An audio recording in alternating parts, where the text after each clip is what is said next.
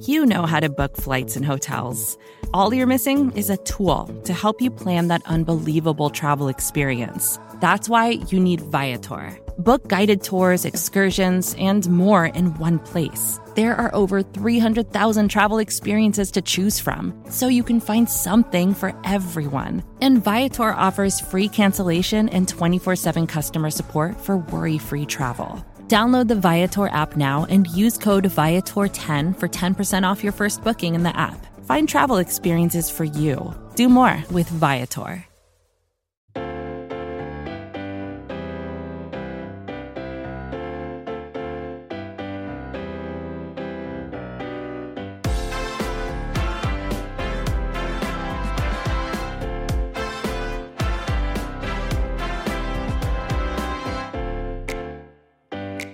Hola a todos, bienvenidos a Cowboys Hoy. Mi nombre es Mauricio Rodríguez, como todos los sábados por las mañanas a través del canal de Blogging the Voice, que ustedes pueden escuchar en Spotify, lo pueden escuchar en iTunes y en todas sus plataformas de podcast favoritos, en un canal en el cual hay programas diferentes con locutores diferentes a lo largo de toda la semana. Estamos emocionados de estar por aquí porque hay buenas noticias esta semana para los Dallas Cowboys y creo que es un buen tono. No nada más un buen tono, pero más bien un cambio de tono, ¿no? Para los programas de los Cowboys, el contenido de los Cowboys, en el cual hemos estado todavía tristes por el hecho de que, no le fue a los Cowboys como queríamos que les fuera en la postemporada, pero por lo menos ahora recibimos buenas noticias. Y vinieron en la forma de Dan Quinn, porque Quinn no se va a ir a ningún lado, va a permanecer como el coordinador defensivo de los Dallas Cowboys. Esto se reportó el jueves, después de que Broncos y los Bears hicieron sus respectivas contrataciones en la posición de head coach. Broncos se va con Nathaniel Hackett, quien fue coordinador ofensivo de los Packers de Green Bay, y que esto podría quizá darles un poquito más de oportunidad de aterrizar a Aaron Rodgers, me imagino, en el off-season. Y luego del lado de los Bears se fueron con Matt Eberflus, que de hecho fue coach para el equipo de los Vaqueros de Dallas no hace mucho, no como coordinador, sino era el coach de linebackers. Coordinaba también a veces el juego, si no me equivoco, el juego aéreo de la defensiva. Y Matt Eberflus ya es un head coach en la NFL. Pero Dan Quinn no. Dan Quinn se queda. Jerry Jones estuvo el viernes en 105.3 de Fan para hablar de ello. Y se escucha como muy seguro de que se va a terminar quedando en el largo plazo. Porque le preguntaron al respecto. Habló de la extensión de contrato para Dan Quinn. Pero finalmente, si se queda en el largo plazo o no, recordémoslo, es decisión más de Dan Quinn y de otros equipos que del mismo Jerry Jones. Porque por más que le hayan extendido el contrato, los Cowboys siguen teniendo control el contrato, si alguien se le ofrece de head coach, Dan Quinn sigue teniendo todo el derecho del mundo de irse. Vale la pena hacer un paréntesis aquí y mencionar que ha habido reportes y tiene toda la lógica del mundo de que Dan Quinn está recibiendo todavía salario de head coach, porque como él tenía un contrato con los Falcons de Atlanta con dinero garantizado y lo terminaron despidiendo, pues él sigue recibiendo ese sueldo como head coach. Así como cuando los jugadores, el dinero muerto y todo eso del tope salarial, también aplica más o menos para los coaches. Son contratos con dinero garantizado y ahorita Quinn está recibiendo más paga que la que está recibiendo, por ejemplo, que la que estaría recibiendo nada más como un coordinador defensivo. Así que económicamente no le está yendo mal a Dan Quinn. Pero pensábamos que igual iba a terminar aterrizando en uno de los equipos que estuvo interesado en él. Porque fueron 6 en este proceso de la NFL. Fueron 6 equipos quienes estuvieron solicitando entrevistas. Fue finalista para alguno de esos 6. En específico, los Bears y los Broncos. Pero ahora regresa y en el programa del día de hoy estaremos platicando acerca de por qué eso es tan importante para los Dallas Cowboys. Y sobre todo, qué jugadores se benefician más del regreso de Dan Quinn. Porque escribí un artículo esta semana en el cual mi argumento era que esta bien podría ser la mayor victoria que tengan los Cowboys en toda la temporada baja. Porque piénsenlo, Quinn pudo haberse ido como head coach. Y los Dallas Cowboys vienen de haber pasado de ser la peor defensiva en la historia de la franquicia, quizá, en 2020, de un año a otro se convirtieron en una fuerza de élite. Vale la pena mencionar, creo yo, que no es tampoco como una Legion of Boom, por ejemplo, del 2013, de los Seattle Seahawks, precisamente del mismo Dan Quinn. Por el talento, creo yo, al menos en la secundaria. Igual y no existe el talento que existía en esos equipos, como lo hace ahora sea, no, como lo hacía en ese tiempo, no lo existe ahorita con los Dallas Cowboys. Trevon Diggs, Anthony Brown, Jordan Lewis, los safeties no son Byron Maxwell, Richard Sherman en su mejor momento de su carrera, Cam Chancellor. No es el mismo grupo de talento. Lo que sí es que los Cowboys le dieron una vuelta a su identidad defensiva y el mismo Dan Quinn también lo hizo. Pasó de jugar cobertura de zona, principalmente cover 3, con un safety en lo alto y los dos cornerbacks yéndose profundo cada vez, que es lo que hacen los Raiders de Las Vegas, por ejemplo, ahorita con Gus Bradley, que también era de esa defensiva de Dan Quinn. Pero Quinn dijo, yo no soy lo mismo de antes, yo no soy lo que era en Seattle, yo no soy lo que era con los Falcons de Atlanta. Y los Cowboys empezaron a jugar muchísimo cobertura 1-1, o sea, hombre a hombre más bien, un safety en lo alto, y le empezó a servir a los Dallas Cowboys. Y volteas a ver todos los agentes libres que tienen los Vaqueros, y digamos que se hubiera ido Dan Quinn, así suponiendo que se haya ido por un momento Dan Quinn, y luego lo combinas con la cantidad de agentes libres que tienen los Dallas Cowboys, ¿qué hubiéramos esperado de la defensiva en 2022? Porque Randy Gregory va a ser agente libre, cazacabezas que los Cowboys lo utilizaban del lado ciego de los quarterbacks.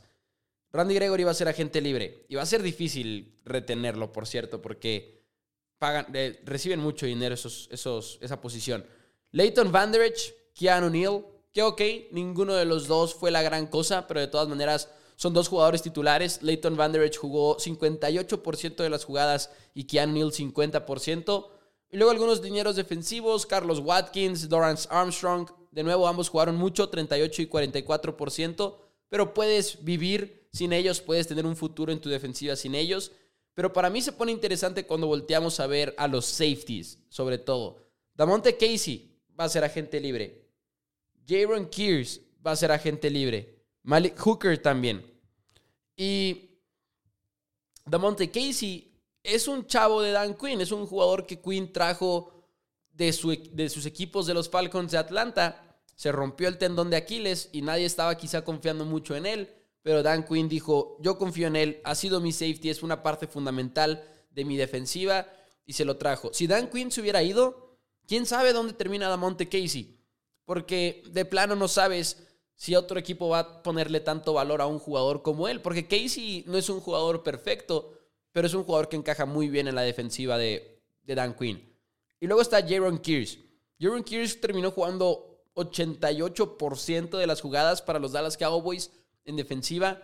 Y era un jugador que a mí también me causaba mucha duda si se iba a quedar o no, si los Cowboys decidían ir por otro. Bueno, si Dan Quinn se iba y los Cowboys tenían que ir por otro coordinador defensivo. Porque Jaron Kears es un safety, pero lo hemos platicado aquí en el programa, es más como un safety diagonal linebacker. Lo hemos platicado antes, no es un secreto. Siempre jugaba dentro de la caja. Era un jugador que aportaba mucho a la defensiva por tierra, que se ponía encima de las alas cerradas de los equipos contrarios. Pero Jaron Kears era utilizado muchas veces, al mismo tiempo que otros dos safeties eran utilizados en la defensiva de los Vaqueros de Dallas. Y le llamábamos Big Nickel a esa formación de los Cowboys. 3 linebackers en el emparrillado. Pero es algo también que fue característico de Dan Quinn. Y por más que sea un líder tacleador en el equipo y que sea uno de los jugadores más importantes que tuvieron los Cowboys, un capitán, un comunicador, si se iba Dan Quinn, no sabía si otro coordinador defensivo le iba a poner el mismo valor, ¿no? Iba a ser un poquito más de incertidumbre no necesaria para el equipo de los Dallas Cowboys. Yo creo que estos son los jugadores que más se benefician, tanto Damonte Casey como Jaron Kears. Y luego Malik Hooker también tiene ahí una situación interesante porque terminó jugando mucho en la segunda mitad de la temporada, Malik Hooker. Casey lo siguió superando en jugadas por lo general, pero veamos si se va a quedar. Pero los Cowboys tienen estos 3 safeties listos para irse a la agencia libre y a ver qué pasa con ellos. Hay más jugadores, además de los que están en la agencia libre, que se benefician mucho del regreso de Dan Quinn. Y yo creo que los principales son Kelvin Joseph, Nahshon Wright, 2 novatos que casi no jugaron la temporada pasada. En el caso de Nahshon Wright, pues no jugó, honestamente. Y Kelvin Joseph sí vio un poquito tiempo de juego ya rumbo al final de la temporada. Y lo hizo muy bien Kelvin Joseph. De hecho, creo que fue una sorpresa porque como no lo habíamos visto, había mucha esta percepción de que no, es una decepción ese novato de segunda ronda. Nada más por el hecho de que no lo habíamos visto. A pesar de que una vez que lo vimos, dijimos, ok, tiene muy buena cobertura, se está quedando pegado con los jugadores. Y 2, qué buen tacleador es. Y esto es extremadamente importante para él, que se quede Dan Quinn. De nuevo, porque los Cowboys fueron de los equipos que más jugaron cobertura hombre a hombre. Y desde que Kelvin Joseph salió en el draft, desde antes del draft, se le venía cantando como un jugador que iba a brillar en ese tipo de esquemas. En un esquema que le pidiera estar pegado al receptor, que le pidiera alinearse en la línea de golpeo, en press, como le llaman. Cobertura hombre a hombre, lo ha hecho muy bien. Yo creo que tiene un futuro claro con el equipo de los Vaqueros de Dallas. Y me emociona mucho ver qué pasa la próxima temporada. Porque de hecho, hagamos esto lo estoy improvisando en este momento, pero la posición de cornerback para el equipo de los Dallas Cowboys. Se ha hablado de cortar a varios jugadores para abrir espacio en el tope salarial. Los Cowboys pueden abrir $5 millones cortando a Anthony Brown. Los Cowboys podrían también, si no me equivoco, abrir espacio con Jordan Lewis, pero no mucho.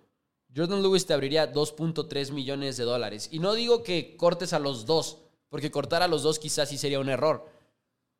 Pero hay una decisión, yo creo, que tomarse por ahí. Si tú anticipas que tus titulares son Trevon Diggs y Kelvin Joseph el próximo año, que basándonos en lo que vimos la temporada pasada, bien podría suceder. Yo creo que Kelvin Joseph está ahí en Anthony Brown está ahí en la conversación de ser cortado. Sobre todo porque Jordan Lewis fue el cornerback interior y Jordan Lewis es quien más recientemente firmó una extensión de contrato. Jordan Lewis está bajo contrato hasta el 2023. El 21 de marzo se garantiza el salario de Lewis. Y déjenme, me voy al contrato rápidamente de Anthony Brown aquí en overthecap.com, que les recomiendo muchísimo para los contratos. Los dos están... Anthony Brown nada más le queda un año de contrato. ¡Ey!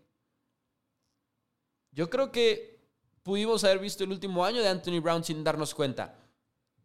Si no se hubiera ido Dan Quinn, quién sabe. Y todavía quién sabe, no le estoy asegurando que se vaya a ir Anthony Brown, pero $5 millones en el espacio salarial es lo que se abrirían los Dallas Cowboys si dejan ir a Brown. Y quiero hacer como un paréntesis y decir, ¿saben qué? No fue tan malo Anthony Brown, es la verdad. Yo sé que tuvo sus pésimos momentos, el juego contra los Bucaneros de Tampa Bay, los castigos en contra de los Raiders y otros momentos por el estilo. Pero por lo general Anthony Brown jugó bien, se defendió muchísimo y es la razón principal por la cual no vimos a Kelvin Joseph entrar al emparrillado mucho, porque Anthony Brown no quiso soltar ese trabajo de titular. Pero viendo un poquito a futuro, preparémonos para hablar mucho de Anthony Brown. Yo creo los próximos 2 meses va a ser divertido. Pero bueno, otro jugador, Nahshon Wright. Nahshon Wright es un jugador que los Cowboys seleccionan en la tercera ronda con el pick número 99. El otro día estaba platicando con Luigi, el buen Luigi de Primero y 10, uno de los socios fundadores de Primero y 10. Y él mencionaba qué va a pasar con Nahshon Wright si se va Dan Quinn. Porque el único motivo por el cual confiábamos en Wright era que era un cornerback perfecto para el esquema de Dan Quinn. Entonces, si se hubiera ido, ¿qué hubiera significado para los Cowboys? Un pick que acabas de invertir una tercera ronda en él. Y eso 100% fue un pick de Dan Quinn. No fue tanto un pick de Will McClay o algo por el estilo. Eso fue trabajo de Dan Quinn y no es queja. Pero ¿qué hubiera pasado si se iba el coordinador defensivo de los Cowboys? Lo bueno es que no será así. Perdónenme. Lo bueno es que no será así. Lo bueno es que los Cowboys tienen una respuesta clara en la defensiva y ahora ya nada más se trata de retener a piezas clave. La prioridad número 1 se llama Randy Gregory.